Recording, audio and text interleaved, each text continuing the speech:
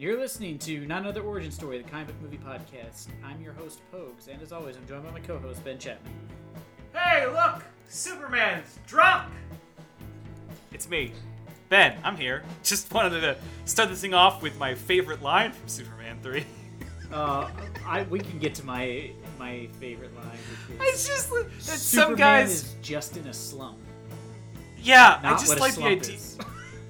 I just like the idea that some guy went home and like, hey, honey, how was your day? He goes, I don't know, saw Superman. He's a real drunk asshole. Oh, the scene I where yelled he's at in him. that like weird like diner and he's like breaking Yeah. bottles with like flicking peanuts into them. It was a very weird scene because I'm like, I don't know if you Guys. hit them hard enough when they just shatter when you hit them. Welcome, everyone, to this episode of Not Another Origin Story, the comic book movie podcast where we break down comic book films that were adapted from their source material. Holy shit. This is not even adapted from its source material. Look, Other we're than the so fact- fucking far. Other than the fact that Superman is the main character, this could not have any less to do with the comic book. Oh my god. This is called, we can't even like, this isn't even a comic book movie. It's a Richard Pryor movie. It's a badly written I don't even Richard know Pryor how to movie describe. where Superman makes a cameo, is what this is. It's three separate movies put together with the through thread being, I guess, Superman.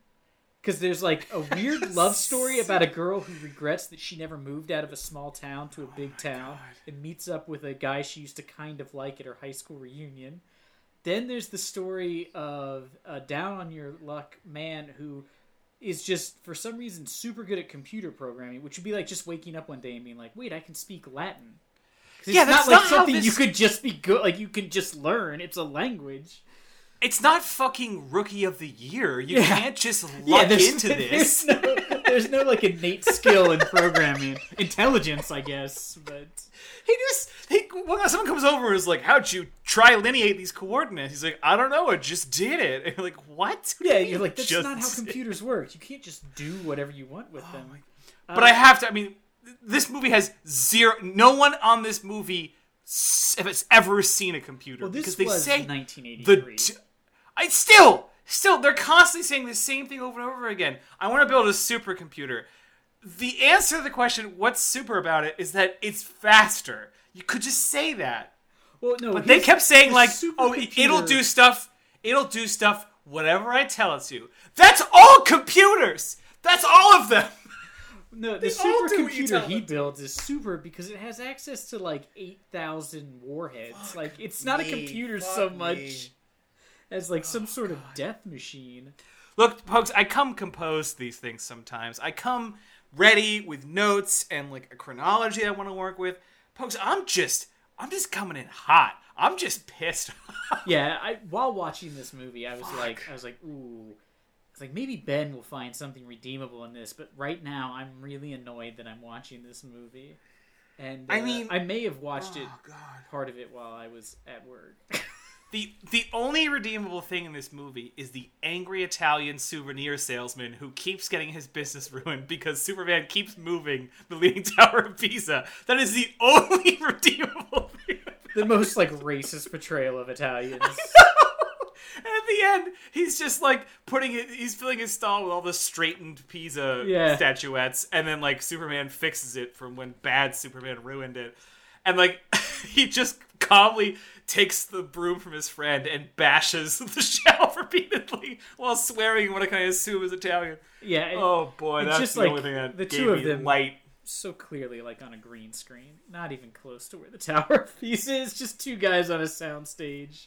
So I just want to set the scene for this movie before we get into it. So this movie came out in 1983, which is I'm trying to remember when the first Superman 2 came out in 1980. So this is 3 years after the third movie. Additionally, it's missing a bunch of like all the stuff that had so far succeeded. It's still got Christopher Reeve, of course. That would be a pretty big loss if they hadn't changed Superman. But they lost. I guess I don't think Lex Luthor was in. Yes, don't you remember in 2? 2 is famous because remember that's when he's they freed from kicked prison. Yeah, Donner off and they replaced him with Lester.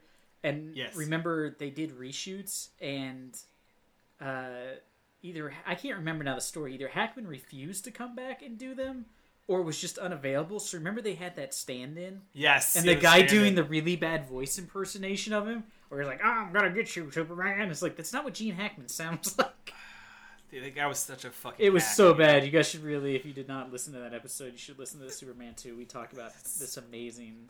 I forgot body about double. that, but obviously, so to correct myself, two stand like pillars of this franchise so far are Christopher Reeve, who's back, Yeah. Hackman, who just flat out refused to be a part of it, and then. I mean, there's a bunch of arguments online, and he's denied that he actually refused to do this, but he said he was just busy. But I mean, it's the fucking Superman trilogy. Like, you're not going to be busy for that. Yeah, like I imagine that they still would have paid him quite a lot, but it seems odd. And Lois, old Margot Kidder, R.I.P., was in this kind of. I mean, she has as many 2%. lines. She might have less lines than Jimmy Olsen, so let that sink in. Yeah, Lois Lane, one of the main characters in the first movie, has a large role in the second. One of the movie. main characters of Superman. Yes, full stop. The love of his life, the woman he's like obsessed with.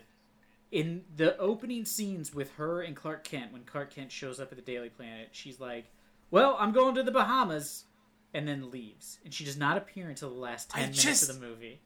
It's insane. I need you, the listening audience, to just understand this. I mean, it is literally like if Iron Man 2 started out and Pepper Potts is like, "Well, I'm off to Hawaii, bye." Yeah, I gotta close a real estate deal. I'll see you at the end of this film. It's so insane because every other movie was just like, "Oh, we'll just write around this." You know, in Batman they changed what's her name, Rachel, to a new actress, and they're just like, "Well, it's a different actress. Let's just keep going." This one, they're just like, "Well, I'm the director, and I'm mad at Margot Kidder, apparently. So I'm just going to tell her she's on vacation, then kick her off set for 8 months, and then bring her back for one shoot at the end." I gotta say, looking at this film, she lucked out. Yeah, not a punishment. She lucked out. She is the true winner.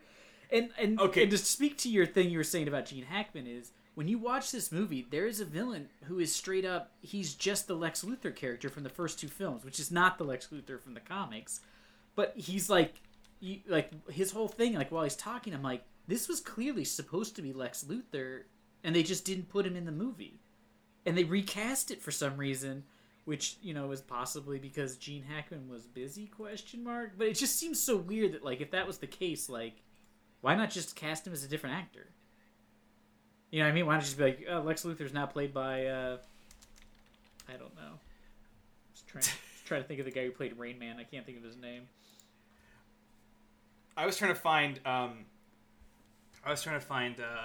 actual for real quote on it, but and I can't dig it up anywhere. But I had read earlier when we were doing sort of the research for this movie that in Richard Pryor's autobiography, I don't know, he commented on this saying that he just purely did it for money. I mean, that's something we assume about a lot of actors in movies we watch, but he just said it, and it was no more apparent than this movie. I mean, he's not I wouldn't say Pryor's phoning it in, but he has nothing to work with. He has no good material to do anything with. He can't improvise in any of these scenes. He can't. The script is god awful. And for some confusing fucking reason, he's written in here with, I don't know if someone's in the math, but I think he's got more screen time than Superman. Am I wrong? I think that's probably accurate. I'm genuinely confident that he has more screen time than Superman, because this movie starts with, I guess, just a Mr. Magoo movie that they started writing, and then they forgot. That is a great... Yeah, I could not, when I was watching it... What the fuck I rented the movie from YouTube, because I have, a bunch of credits from a Google survey you do, and they give you money. So I was like, oh, sweet, I'm not going to pay actual money for this movie. So I'm watching it on YouTube, and I was like, motherfucker, I just bought the wrong movie. Because I'm like, this makes no sense. But then they kept doing the Superman font, and I was like, huh. And, the opening of the movie is just, a slapstick, a Benny Hill sketch. It's if they had just put yakety sax over it, I don't think you would have noticed. I guess there'd be less women in their underwear. But I thought right away, there less, but not none, because Yes. this movie has a bunch of weird, like, gross, bizarre, sexist shit. I don't want to talk about that Fuck, stuff. we'll get there. I had a fucking counter going. But the beginning of this movie is like someone like on roller skates bumping into a hot dog cart, which knocks over some phone booths. And that, I thought that was going to go somewhere. I thought Superman was going to get out of a phone booth, be like, I was getting changed or something. That's like the thing that's like crazy is like all of this stuff keeps happening. You're like, all right, it's gonna be like some big disaster, and Superman's gonna swoop in and save everybody, and that's gonna be like his thing. Is like, I don't know why he's this like zoned in on all these people's lives, but he's gonna stop the guy from falling in the hole. He's gonna help, but then all it ends up happening is this guy robs a bank, and as he's running away, 2 security guards just open fire into traffic. Like they don't even come close to hitting this guy. They hit a guy's car. It drives over a fire hydrant, and the car starts filling with water, and Superman eventually shows up and saves him. That criminal still got away, and countless other people have been injured during this opening montage. More important, the montage has no fucking bearing on the bank robbery. Yes. Like, it wasn't like the bank. It wasn't like the cops bank robbery ran is out. like the 8th thing that happens. It wasn't like the cops ran out of the bank and were trying to shoot him accurately, and then like the hot dog cart roller skate lady hit them. Like, we just saw a series of inconsequential pratfalls, and then 15 minutes later, a bank robbery happens, and that's the thing that fucking matters. I'm like, what was all of that? I mean, just imagine that before we got to the scene where, like, Leia and Darth Vader are arguing with each other on, like, you know, on the Rebel Alliance ship at the beginning of Star Wars, there was just, like, a series... Oh yeah, there's just like a series of fucking pratfall. Like there's just like a series of people on like a dock, like tripping over each other, and then we went and started the movie. Is it a warm up? What is this? Remember like the beginning of Dark Knight where there's like the clowns robbing the bank, and you're like, this is kind of a weird, and you're like, oh, it's the introduction of Joker. Imagine that if at the end the guy had just been like successful crime, and it was just a gang of people dressed as clowns, and they never appeared in the rest of the movie. Also, and then the instead camera of pans shooting over the one guy, they did like the Three Stooges want thing at some point. And then the camera pans over and someone like trips over a table, and then like, oopsie, that was what a spill I had. Anyway, back to Superman. Like it was just like it was like they changed the channel like mid move. It was like I was watching an old like fucking Three Stooges movie, and then someone was like, ooh shit, sorry, and then like changed it back to Superman. That's what it felt like for most of this movie. Because, you know, after that, we don't now go into, like, what's up with Superman. We kind of, like, get this brief with the Daily Planet, and we start getting back into Clark Kent's life, which is pointless. We learned a couple of interesting things, namely that apparently the Daily Planet has a variation of bingo called Jingo. And oh boy, I guess they're giving away a free trip to Colombia, right? Yeah.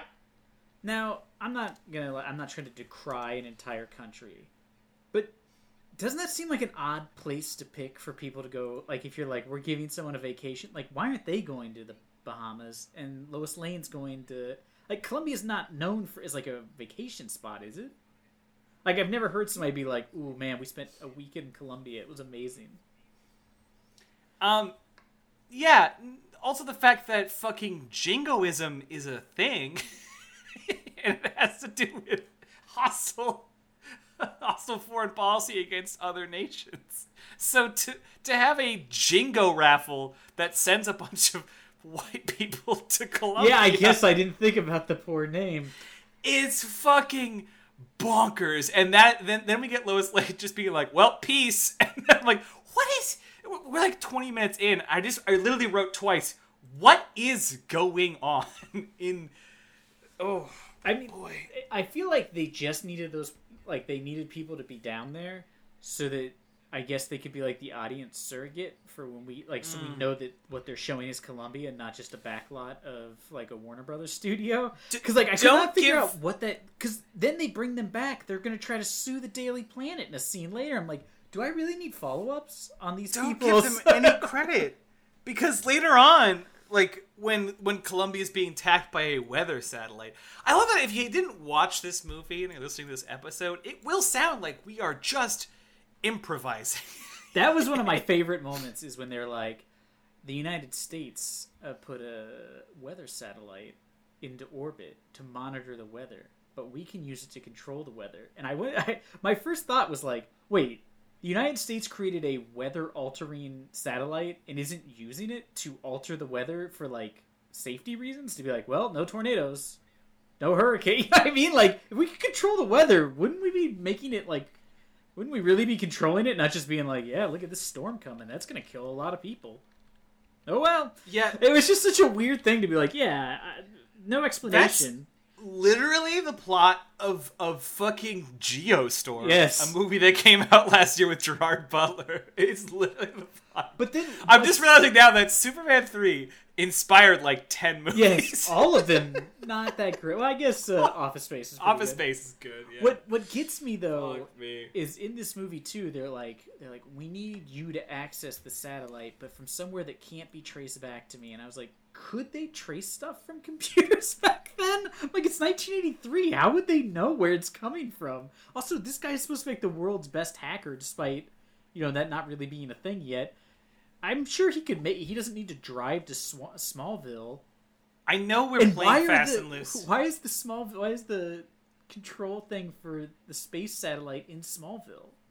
I don't know what it was. I don't think it was, because when we get to this scene where Richard Pryor just sort of like plies this drunk fucking weirdo from Smallville with like a suitcase full of beer, which I did not understand that, and Richard Pryor doing what I assume Dave Chappelle bases his white guy voice on, because like when he's like talking through the glass, I was like, what is happening? That was really funny. But he gets into this, I guess it says it's like a wheat, it says like wheat something on the door. It's like a shipping center. But why does it have like a computer granary that you need to like two keys, like it's a nuclear warhead? I genuinely don't know. And then it shows him drunk on the computer doing drunk hacking, and we've all been there. A lot of drinking in this movie, by the way. Yes. He's drunk hacking, and he fucking he creates a random ATM machine that keeps spitting out money. He's like accidentally hacking into a bunch of different like computer systems, and until he gets to the weather satellite. My favorite though was the street where all the people start crossing, and then the street sign starts fighting itself. Like he somehow hacked the walk, don't walk people things into an animated film. The walk, don't walk character like lights symbols. Like, literally come to life and fight each other in the streetlight. But then my favorite part of that is, what city is that supposed to be? Because it's in the United States. It's all white people, so it's in the United States. Sure.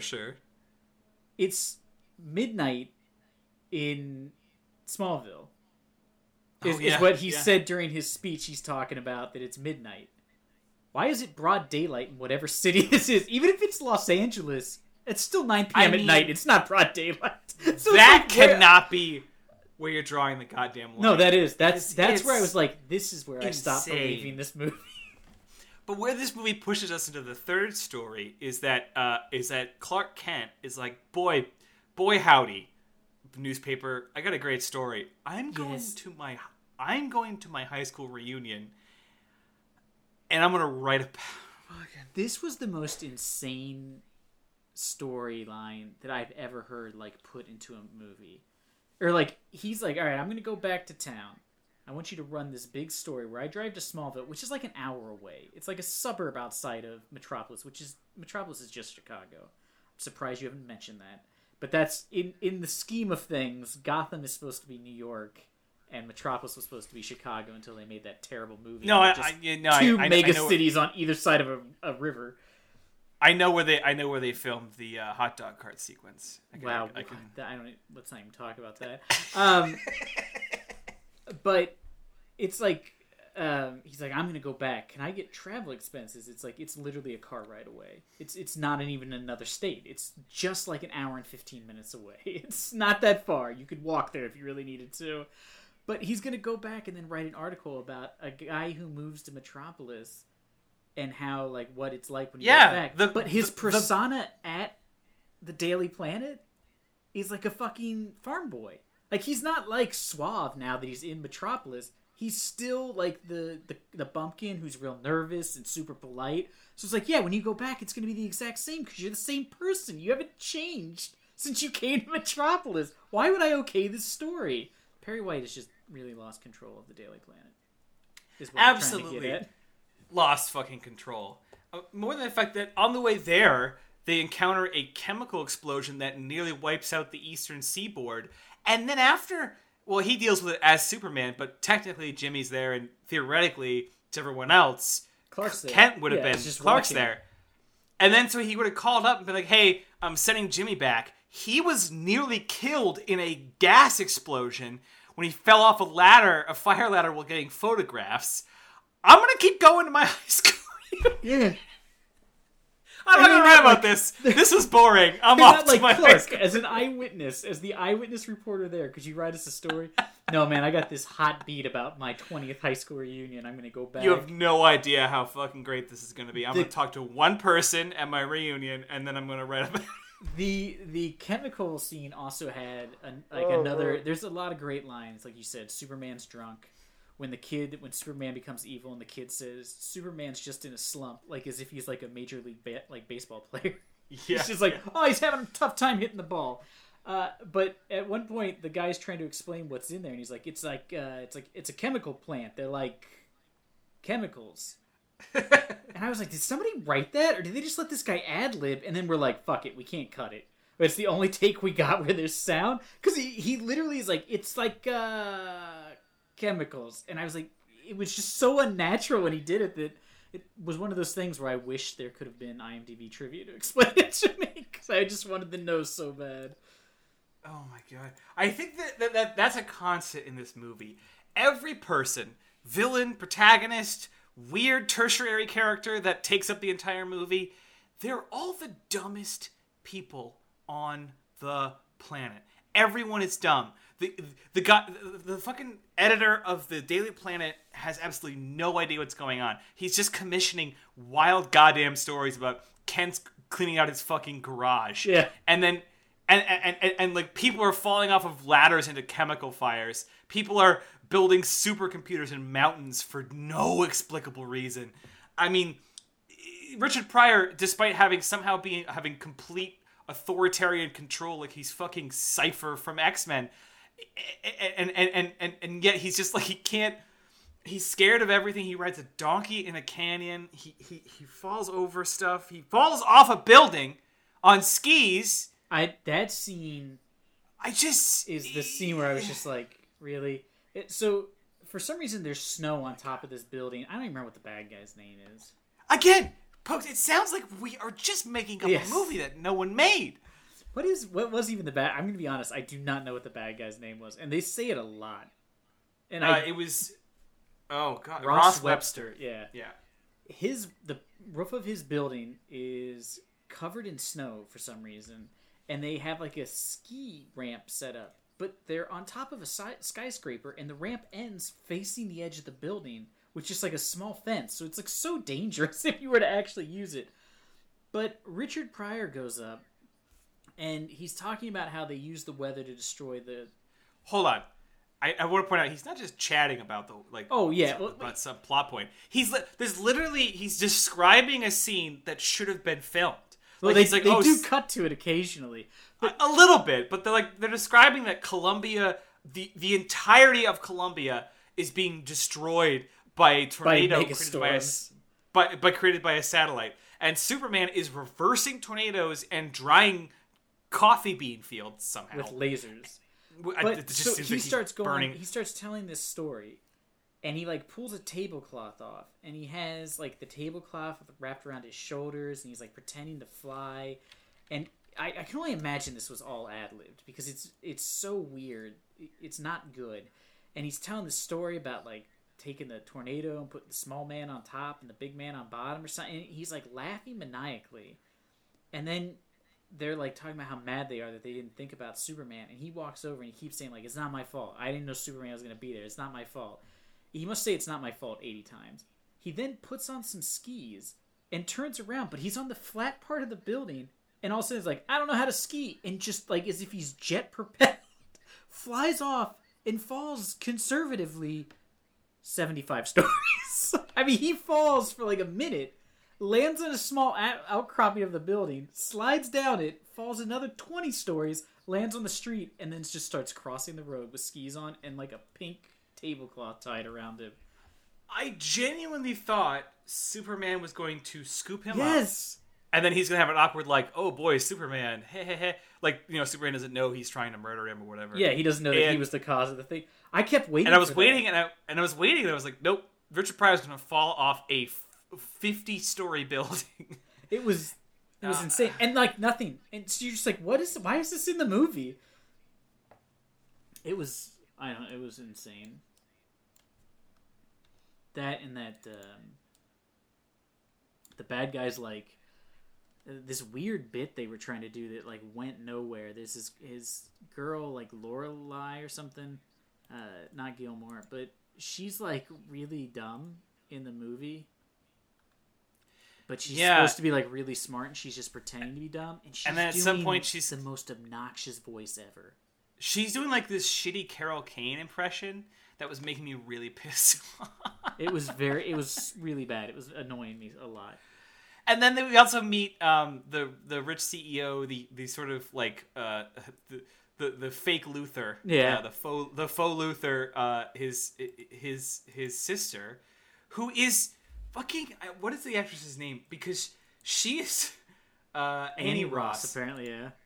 She is not an ugly person. She is not an ugly person. But every time she is on screen, even in the beginning, when someone sees her in a picture and says, this picture's fuzzy, and someone's like, oh, that's just how she looks, I was like, what is wrong with everybody? Yeah, like when she first shows up and meets Richard Pryor, he's like, I didn't know your mom was going to be here. It's like, she looks the exact same age as this other guy. She does not look older than him. It was just such a weird It's joke. so weird. A, it's gross. Don't do that. But B, if you're going to do that, just get an old lady. This movie was not great for women. I don't understand. She's a perfectly good-looking person, and every time she got on screen, someone would go, whoa, Jesus! Like, it was just gross. It was very weird. Very Fuck me. And then they went back to that well, like, repeatedly.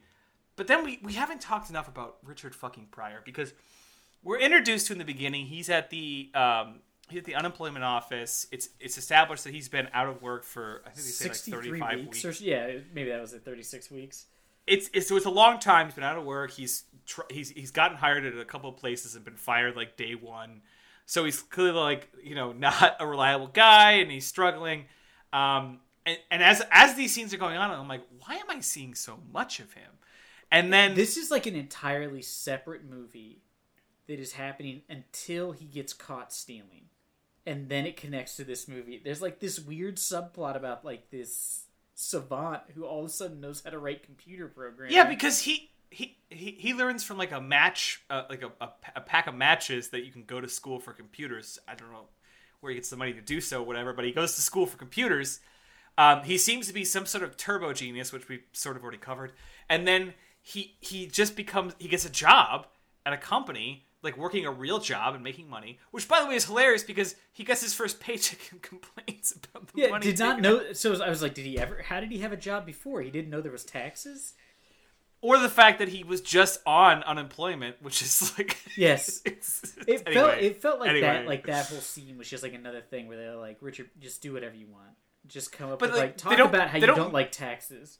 They don't make that joke, but like the fact that he was just on assistance, and then he was complaining about the money from his paycheck that goes to assistance. Anyway, it's irrelevant. They don't make fun of it. It's just a relevant thing that comes up and then fades into away like everything else in this movie.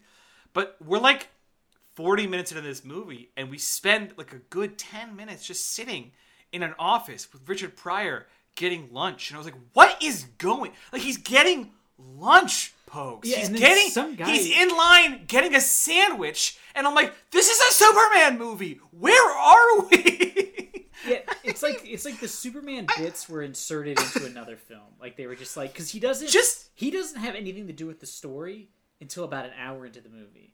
Like, I mean, what just he imagine- does has any effect on the plot of the movie.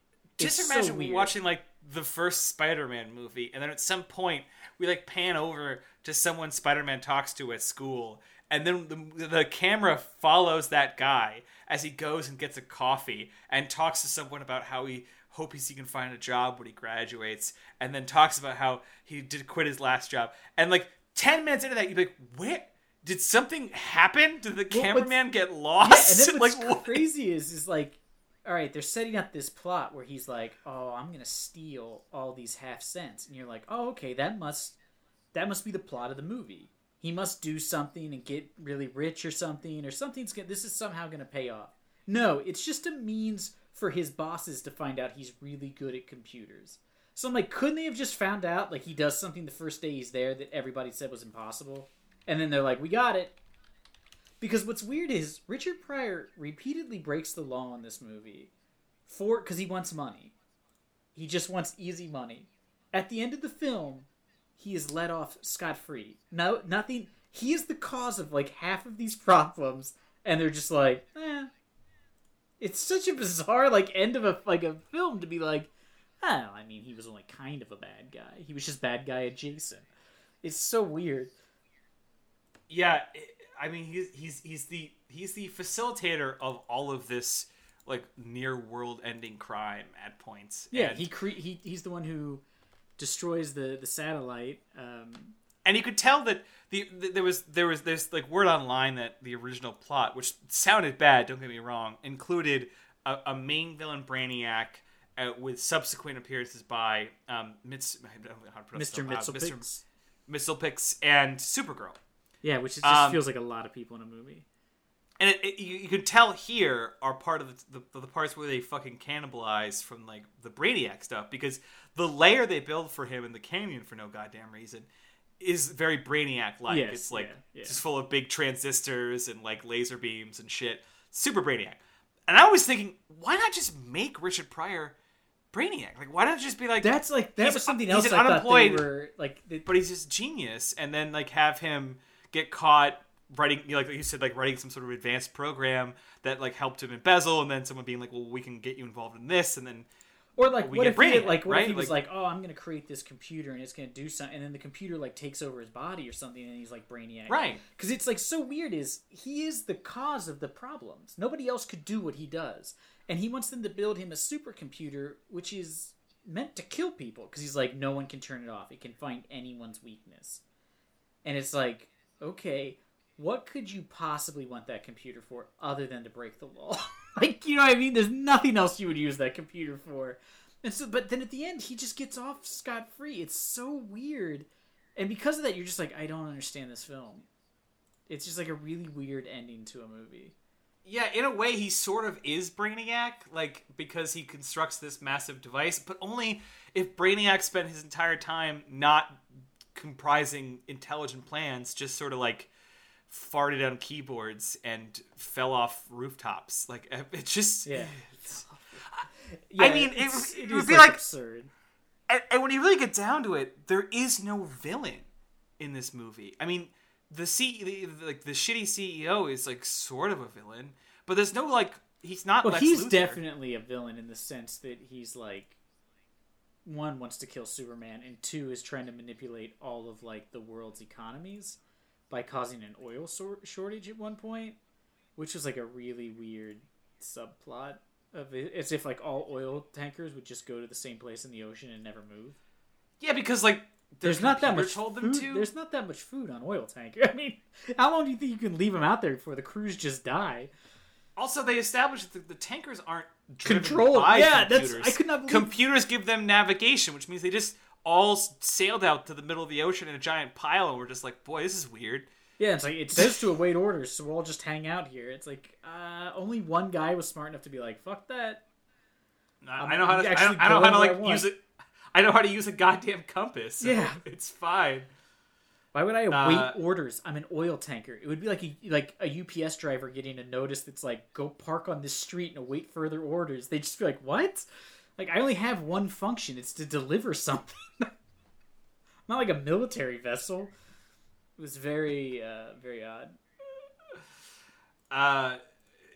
Yeah, I mean, I just like, but what I was getting at earlier is that there's no like tangible villain No. in it. There's just this guy doing like random crimes, and eventually he's like, he's really not doing anything. He's just right. telling He's just Richard saying, Pryor to.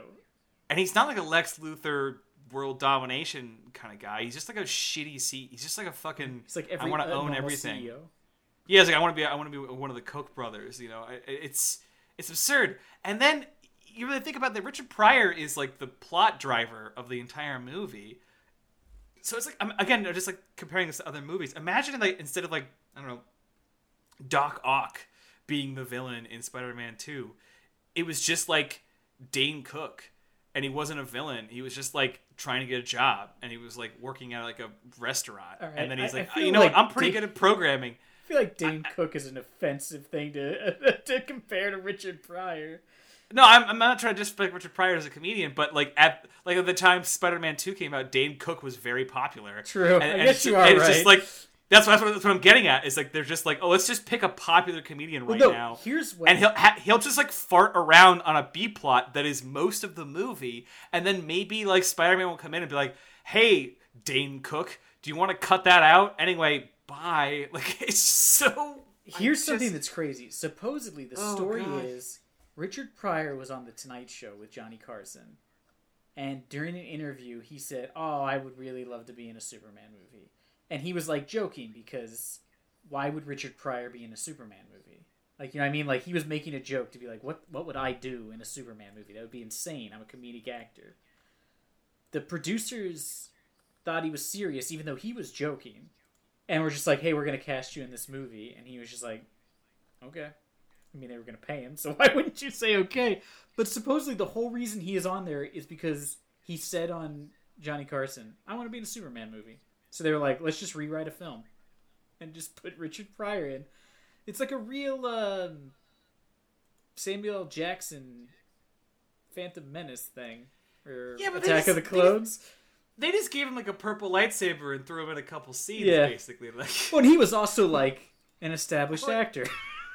Yeah, but also imagine like at some point during the plot of, I don't know, Attack of the Clones, we just like followed Samuel L. Jackson back to his room where he like complained about his taxes and then like went and got a sandwich. So I'd be like, hold on. Yeah, he's just there talking about how much the galactic government takes out of his Jedi stipend. I'd be like, hold on. What the fuck? And then later on, what's a Coruscant tax? Later on, he tells us that we missed a Jedi battle, and then he describes it to us. Because I wanted to establish, that's what he does earlier. He describes a scene from the Superman movie that we didn't get to see. Other than really bad cuts in what is clearly a cartoon drawing of a tornado at one point. It's very weird. This is something else I saw when I was looking up the fact about the Richard Pryor thing that I just wanted to read to you real quick when I saw it. Sure. Christopher Reeves threatened not to return for this film to protest Richard Donner's firing and because he hated the script. With the film already in pre-production, the producers scrambled to find an actor to play Superman. John Travolta was approached but declined. Jeff Bridges and Kurt Russell were also considered, but they weren't interested. A few days before filming was set to begin, the Skaldans, whatever their name is, the producers, settled on Tony Danza as Clark Kent Superman. Richard Lester was mortified with the casting of Danza and pleaded for Reeve to return. Reeve eventually agreed if he was allowed to change the script. The producers agreed, and Reeve reprised his role. What in the fuck did he change? Because it's terrible. Well, how bad was it before? Also, can you imagine that fucking movie? With no Tony Margot Danza? Kidder, no Gene Hackman, Tony Danza fucking playing Super. I mean, that would just be Superman in charge of our lives. Was that Tony movie. Danza?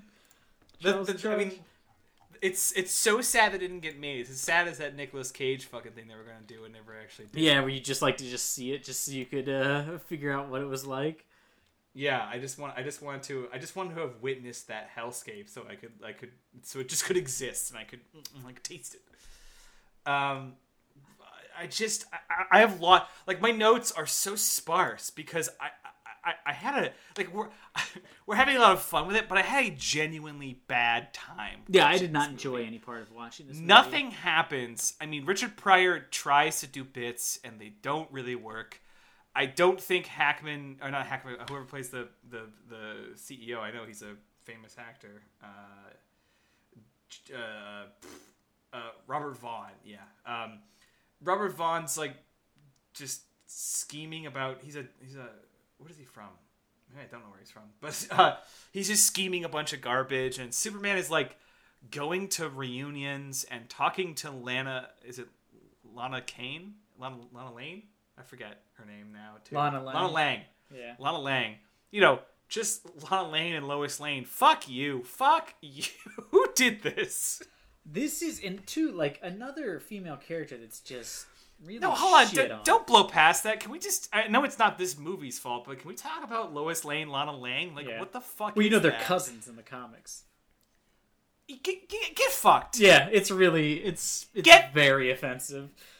Get fucked. He goes to high school with Lana Lang, like he does in this movie, and then he moves to Metropolis where he meets Lois Lane and their cousins. From a family of L-loving assholes. Imagine if I had a cousin named like Ken Chapman. Like, what was that? What? No. Chad Chapman would be the better one. Yeah, it'd be very superhero to me to be Chad Chapman. Fuck me. It's just... I think we revealed this in the Superman 1 episode, which I would also encourage you to listen to, that one of the powers that was written out of the comics was that Superman, in a couple issues, was able to produce smaller Supermen from his hand. Which was spectacular. Anyway, I'm just talking about how you think like Superman is this pinnacle of comic books, but go read a few. Oh, they're real rough. He used to just beat a lot of female villains by spanking them. That was like a real go-to for him. It's a real thing. Real go-to for him. Speaking of creepy Superman from the past, let's talk about creepy Superman in this movie. Oh yeah, I forgot about bad Superman. So the bad guy's plan is they want to get kryptonite, which the dumb girl knows about, but still, it's just like she's just pretending to be dumb. She's very smart, but still they're too stupid to know she's smart. It's really weird subplot that never pays off. So they find out where Krypton was. I don't know how. You can find out where an alien planet that you don't... It's not like planets are named with like a little thing outside, like float outside them with their name. So I have no idea how you could tell where Krypton used to be. But anyways, they find it. He tries to do a reading to see what Krypton is made of. And there's one unknown element. So Richard Pryor just puts in tar because he's smoking cigarettes, and there's a warning about the tar in it. Superman gets it, and it's supposed to be in the comics. There's multiple colors of kryptonite. There's like red, black, green. I think there might be yellow. But the red kryptonite, I think makes him like a cad, you know what I mean? Like he just loses all his inhibitions. It's like he's drunk. He just has no inhibitions. It's super familiar with like the Spider-Man 3 evil Spider-Man. I mean, he's more evil than like Spider-Man buying a discount black suit, but yeah, it's still like this weird thing where it's like he's not really evil. He's just kind of a prick. Yeah, yeah. We said the exact same thing. It's perfect. But what's great is so he gets it. Now, anybody who knows anything about kryptonite, it's like, he doesn't have to even see it. If it's just near him, it makes him weak, right? So they give him this thing and nothing happens. He, like, looks at it for a while. He's like, this is pretty cool. He doesn't question why the military just gave him a rock. It's like a weird thing to give somebody as, like, a reward. But he's just sitting there. He's looking at it. Then he goes to dinner at Lana Lang's house, or lunch. And he has an entire meal with her. He sits through all of that festival. And then all of a sudden... He's just like, hey, wait a minute. This is having an effect on me. He doesn't even have it anymore. It's not even in the house with him. It's just like, you touched it. It's like poison ivy. You're not going to get it the second you touch it.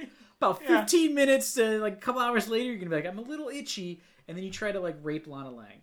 He like starts coming on to her. It's super weird. Like holy Joey shit. Tribbiani from Friends. Like almost like, how you doing? You know, it's like so weird. He's just like, it's rare that you find a beautiful woman like yourself single. It's like, this is terrible. Also, I'm glad you brought that up too, because something I wrote during those scenes is like, I think you could count my breaths on one hand, like intakes of breath in one fucking hand, between times that Lana Lang mentioned needing a man. That is her entire script. Her story is, I never did anything because I got married. He was a prick. I divorced him, but I couldn't tell. Was the guy that kept trying to hit on her, was that her ex-husband? I could not tell. I thought it was supposed to be, but then he keeps talking to the kid as if that's not his kid. So I could not. I was like, is this just an extra person? But I was like, I swear this is who she said she married. But his interactions with this child is as if he does not know it's his. Like, he's just like, hey, kiddo, what's up? Like, it's like, no, that's your son. You have to have seen him at some point. It was really weird. But she keeps mentioning how she's stuck in Smallville. There's nothing for her there. And there's no men. She mentions that so frequently that I was just like, all right, I get it. You're horny. Like, I don't know what you want me to do, lady. It was just such a weird... It's like, she just had nothing going on. It's a subplot. Every time that she spoke to Clark, she would say, I wish I had a man. Wish my son had a man around. It's too bad I don't have a man. I would like to move to the city. I could find a man. Yeah. I just read all of her lines. That was it. She didn't... I don't know what she does. Yeah, and you never know what her job is. She has... I don't know. I don't know anything about her. And then also she says, boy, it's real hard because I'm all alone over here. Last winter, I couldn't even pay all my heat bills. And then we see her house, which is demonstrably a mansion. And I'm like, well, there's no fucking of course you couldn't, Lana. Jesus. It's also insane though. She lives in like a very nice house, but then she drives like a piece of shit car, and then never mentions what her job is, to the point where I was like, does she just like find money on the street, and that's how, like, because whenever they cut to her, it's the middle of the day, she's always at home. Like, she's never at a job. It was so weird. Or she was like, at one point she was just touring Metropolis, and they kept cutting to like, oh, we're gonna, they're gonna run into Superman somewhere, and they just don't. Like, well, they do, and he yells at him on the street for like 5 minutes of the same three like dialogue repeated over and over. It was really annoying. Oh my god, Pokes. I just trying to like tie this all together. It's just we have Superman. We have Clark Kent fucking off to the middle of nowhere to do nothing. Well, like, yeah. First of all, he starts being like a prick. He fixes the Leaning Tower of Pisa. That's one of his. Prick moves, yeah. Which I'm like, is that really a dick move? Because that thing's gonna fall over eventually. Like, it's going to happen. It's eventually gonna tip too far and it's gonna fall over because it's constantly sinking. It's not like it hit a point and it was like, I'm done. Like, they have things holding it up right now. It's eventually just going to tip over. So I'm like, is that really a dick move? Also, it wouldn't work if you just pushed it back. It would just immediately fall over. But, like, that's his dick move. Then he's like, I don't rescue people anymore, is what he tells this woman when he sees her on top of the Statue of Liberty, which we know from the first movie is for some reason in Metropolis instead of New York City. But then he basically is like, she's like, I want you to go sink an oil tanker and then we can fuck. And he's like, BRB. Oh my God. And he flies out and opens it, like, breaks open an oil tanker and then comes back, and it's like implied that he just bones this woman. It's so weird because I'm like, it's like one of those weird 80s things where it's like, not even implied. They just say it later. Well, like, because he comes into her room and she's laying there in like lingerie and she's like, come on in. And he like walks in and it fades to black. So it's just like, oh, this is, but it's like one of those things where they're like, it's okay. Forget, before it fades to black, he like grabs her head. Yeah, it's very unsettling. It's super unsettling for like this fucking sequence to happen. And yeah, I can't get over the fucking logic. I mean, again, everyone in this movie is the stupidest person on the planet. I mean, we constantly see Superman just like fucking hitting people with pies by accident and dropping shit. Yeah. But even here, evil Superman is like flying around. I guess just evil Superman just stays in his outfit and just cruises. My favorite thing, drinking. What is he doing out there? I do not think Superman can get drunk. I feel like that's a thing that like he wouldn't be able to do. 2, I love that we know it's evil Superman because he has a 5 o'clock shadow. Like they're like, if Superman turned evil, he'd probably look scruffy. Like, not like he's evil. It's just like he's like, ooh, I don't have time to shave. It's such a weird, like, decision. It's very much like the bangs in Spider-Man 3, where they're just like, yeah, that makes somebody evil, right? A slight change to their appearance. But he flies up to the top of the Statue of Liberty, where a woman is, and I guess they set it up like she's, like, quote-unquote a jumper, and so people are like, oh, no, don't jump. She's wearing an evening gown. And she's just, like, hanging up there. She puts on a weird baby voice and is like, I'm not doing anything. And Superman's like, oh, I got time. And her response, is exactly like, I know a boat that's not going where I want it to go. And he's like, sure, got it. Like, yeah, he's like, oh, so you're gonna blow me if I go destroy this ship. And it's just like, it's so weird because they try to, like, address it later. Like, he fixes all the things he did, but it's like, this is not a good character. Yeah. Like, you can't do that to Superman. By the way, later, he just shoves oil back into the... Yeah, he blows it back in, because that's how oil works in the ocean. God damn A it. stiff breeze can just push it back to where it's going. Damn it. But I can't get over how fucking wet tissue paper thin that was as, like, a plan. Just being like, hey, just hang out, like, half nude on the Statue of Liberty. He'll eventually swing by. Get Superman hard, and then tell him about the boat, and then just fuck him later. You're gonna have to fuck him, but it's probably gonna be great because he's a Superman. It's a great plan. By the way, we're Superman 3, and we're very good with women's roles. It was like it reminded me so much of, like, the Rick and Morty, where they go to that purge planet, and they like try to justify at the end where it's like, it's okay, you were under the influence of something, your character's fine. It's like, yeah, that's like the whole time I was thinking is like, he's a terrible person. He basically just destroyed a boat for sex. I don't care if he's under the influence of this thing or not. Like, it's such a bizarre thing. There's no correction for that. Yeah, it's hard to make that one up. Yeah, it's like, oh, cool. So you committed a crime though for sex. Seems like an odd thing. But then I just can't get over that the four women in this fucking movie is a girl who has to pretend to be dumb. Lois Lane, written out. A woman that has to pretend to be dumb and is instead used to be prostituted to Superman, she so pretends he'll break to be dumb, boats. is really smart, but loves some super dick. A genius-level businesswoman whose only trait that we can understand is that she's ugly as sin. And fucking... Lana Lang, who's just desperate for a man. Whose entire, like, reality hinges on whether or not she can date somebody. It's bad, man. It's bad. It's not great for women. It is. I don't know if there's great for women. It's. I mean, like, even by 80 standards, it's a little rough.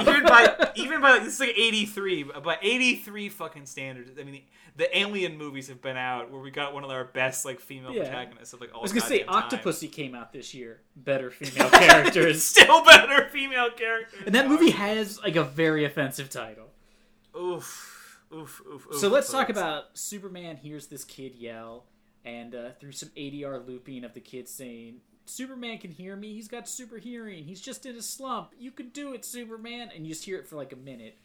Superman then proceeds to have like the classic sort of like comic book or sci-fi movie, like the idea of like a person fighting themselves in their mind, you know? And they're like two separate people, except for in this version, they're two separate people interacting with the world around them, which is a dump. And they're, like, turning on machinery, throwing tires at each other, crushing each other in, like, the junkyard press. It's so long, this scene, and, like, Kent keeps getting beat up, and then all of a sudden he's just like, never mind, I could win, I forgot, and then wins. And then, like, it's just also the end of the scene. You're just like, that was a really weird... It's also a huge problem this movie has, which is that there should be some... Like, there should be a level of stakes to... Like, anything at all? Well, yeah, anything at all. But these fights vary. Like, 1 minute Superman is like, this chemical fire will melt the eastern seaboard, and he's like trying to like save lives and put out this fire. And then the next minute he's in a junkyard, and like Clark is like, I'll throw a tire at you. Yeah, that'll stop you. Just throws a bunch of tires as like loops on top of him. But then like evil Superman's like, I'm gonna put you in a couple of bumpers laying in this junkyard. That'll stop you. I'm like, what? Do you guys know what you do? Like, it was so weird because like Superman appeared to have his powers, and then Clark Kent just seemed kind of strong. Sometimes it was just so bizarre. Like I could not figure out what they were trying for. And it goes on for like a very long time. It's super and long. evil Superman keeps winning, and to the point where I was just like, oh, does evil Superman just win? Is that like how this ends? He just is like, well, I won. Bye. It was a very weird scene. I also want to call out the moment in which Clark pushes evil Superman into just like what is a small indoor pool of acid. Like it's not in like a section of the warehouse. It's just like out. It's like out in the middle. It's just like a concrete like ditch full of acid with a wooden sign, like fucking Looney Tunes, that says "Uh-oh, acid." You know, it's like next to where you get off the crane. Like the crane guy has to be like, "Oh, I dropped my sandwich in the acid again." Holy shit! Thank God I didn't slip. We should put a sign. Yeah, or a railing might be helpful. No, it's just got a sign up here so nobody gets in the acid by accident. Fuck me. I think I've covered all the anger points. I was gonna say the only other thing that I have. I mean, the ending's pretty stupid. Computer sequence. So yeah, Richard Pryor not only turns out to be a super genius at computer programming, but also at electrical engineering, because he writes out plans on like 82 napkins for a supercomputer that can do whatever he wants it to, can't be stopped. They build it. He tries to turn it off when he realizes it's going to kill Superman, which I'm like, you tried to kill him earlier. You created kryptonite to kill him, and you handed it to him physically. So I don't know why all of a sudden his character's like, wait, I don't want Superman to die. It's like, they never really build up like a good moment for why he decides that he's going to turn against the bad guys, which is sort of weird. He's just suddenly like seeing Superman die. He's just sort of like, oh, boo. They kind of like do a little bit when they're talking about people getting in fist fights at the pumps, and the guy's like, that's what happens. You know, rich people get rich, and it's always the little guy who gets punished. And he kind of makes a face where I'm like, oh, is he realizing that like he's screwing over people who are just like him? But no, that never really is brought up. He just all of a sudden becomes kind of good at the end of the movie. The machine turns out to be able to create its own power. We cut back to that sweet, not at all telegraphed scene earlier from the chemical plant where the guy tells him that if these chemicals are to heat up over 70 degrees or something, they create a cloud that can eat through metal. So Superman flies, grabs it, comes back to the Grand Canyon. This thing's going to try to turn him into like a cyborg so it can control him. He brings the chemical, it blows up, the movie ends. He's flying with Richard Pryor in one of the weirdest scenes ever, because it's like the flying scene from the first one with Margaret Kidder. So it's just very... Richard Pryor isn't...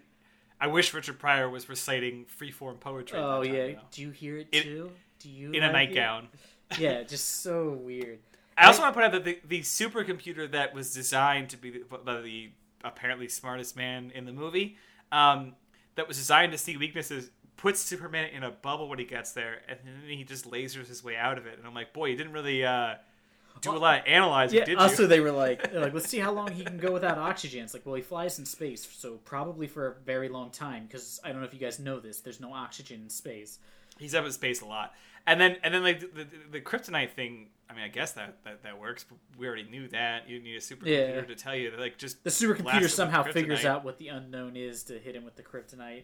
I guess. But the end is, like, so weird, because he lands at, like, a coal mine, and he tells them that they should hire Gus, who is Richard Pryor's character. But Richard Pryor doesn't want the job. He's going to walk back to a bus station to get to Metropolis. Superman takes a piece of coal and crushes it into, like, the world's biggest diamond. And then he gives it to Lana Lang. Now, he says, Superman had this lying around. He wanted me to give it to you.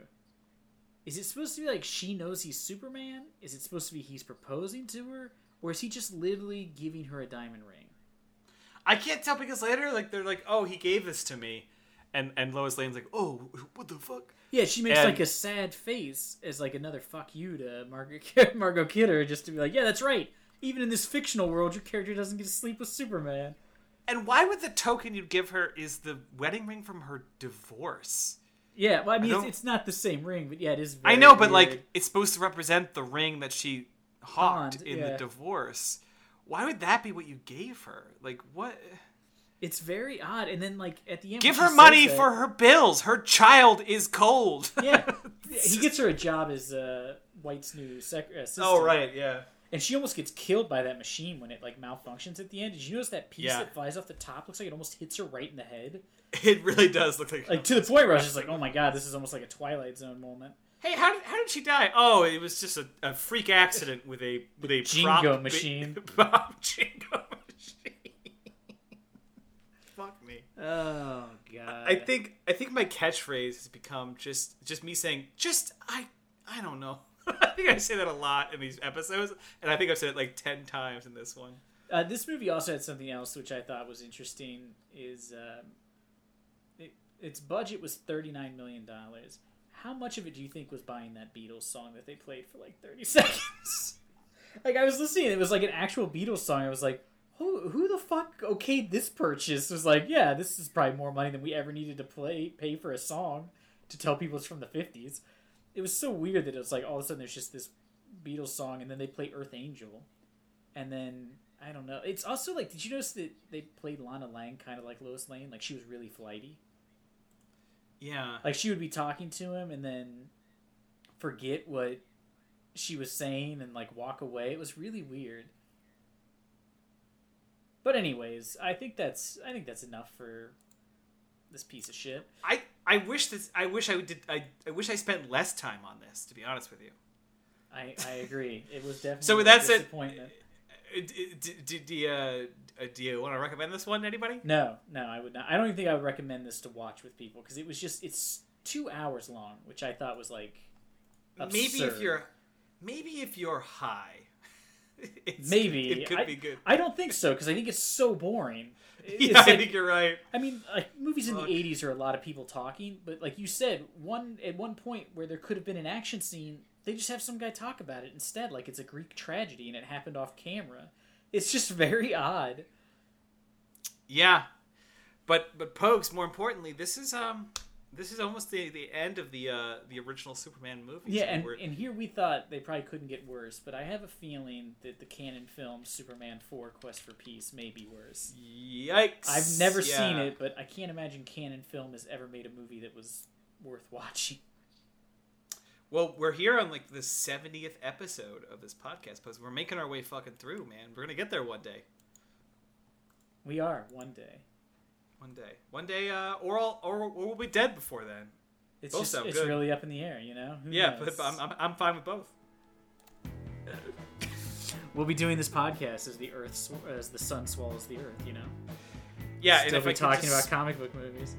If I could just spin the planet backwards so I don't have to do this movie anymore, I would do it. That's my review. That's my fucking review. Would you recommend it? No, I wish I could use superhuman strength to... My recommendation is I'm leaving now. Pose can finish this one. Bullshit. Wow, this is rough, guys. All right, well, bullshit.